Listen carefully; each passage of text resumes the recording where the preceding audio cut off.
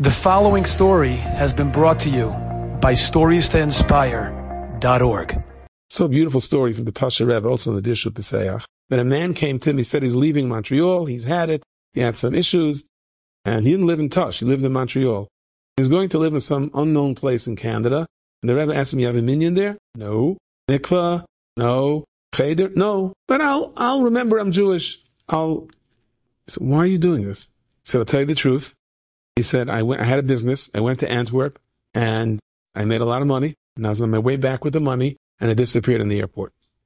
And I'm telling you, it was a yid, because he knew I had the money. And I came back and said, forget it. I can't afford the rent over here in Montreal. We're moving out. And the Rebbe tried to persuade him, nothing doing.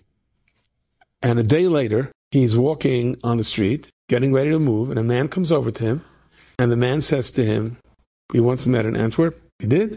Maybe. You look familiar. Here's the money back. It's been on my mind the entire time. I said, I can't believe it. It was just by the Tosher Rebbe. Here's the money back. And he gave him the money back. So he said to his family, okay, we're staying in Montreal. Kids are staying in Cheder. Kids are staying in Yeshiva. 20 years later, Tosher Rebbe is nifter already. And he meets this person. And he says, I guess it's the third time we're meeting. Honestly, he said, no, it's the second time. He said, I'm not the one that took the money from you.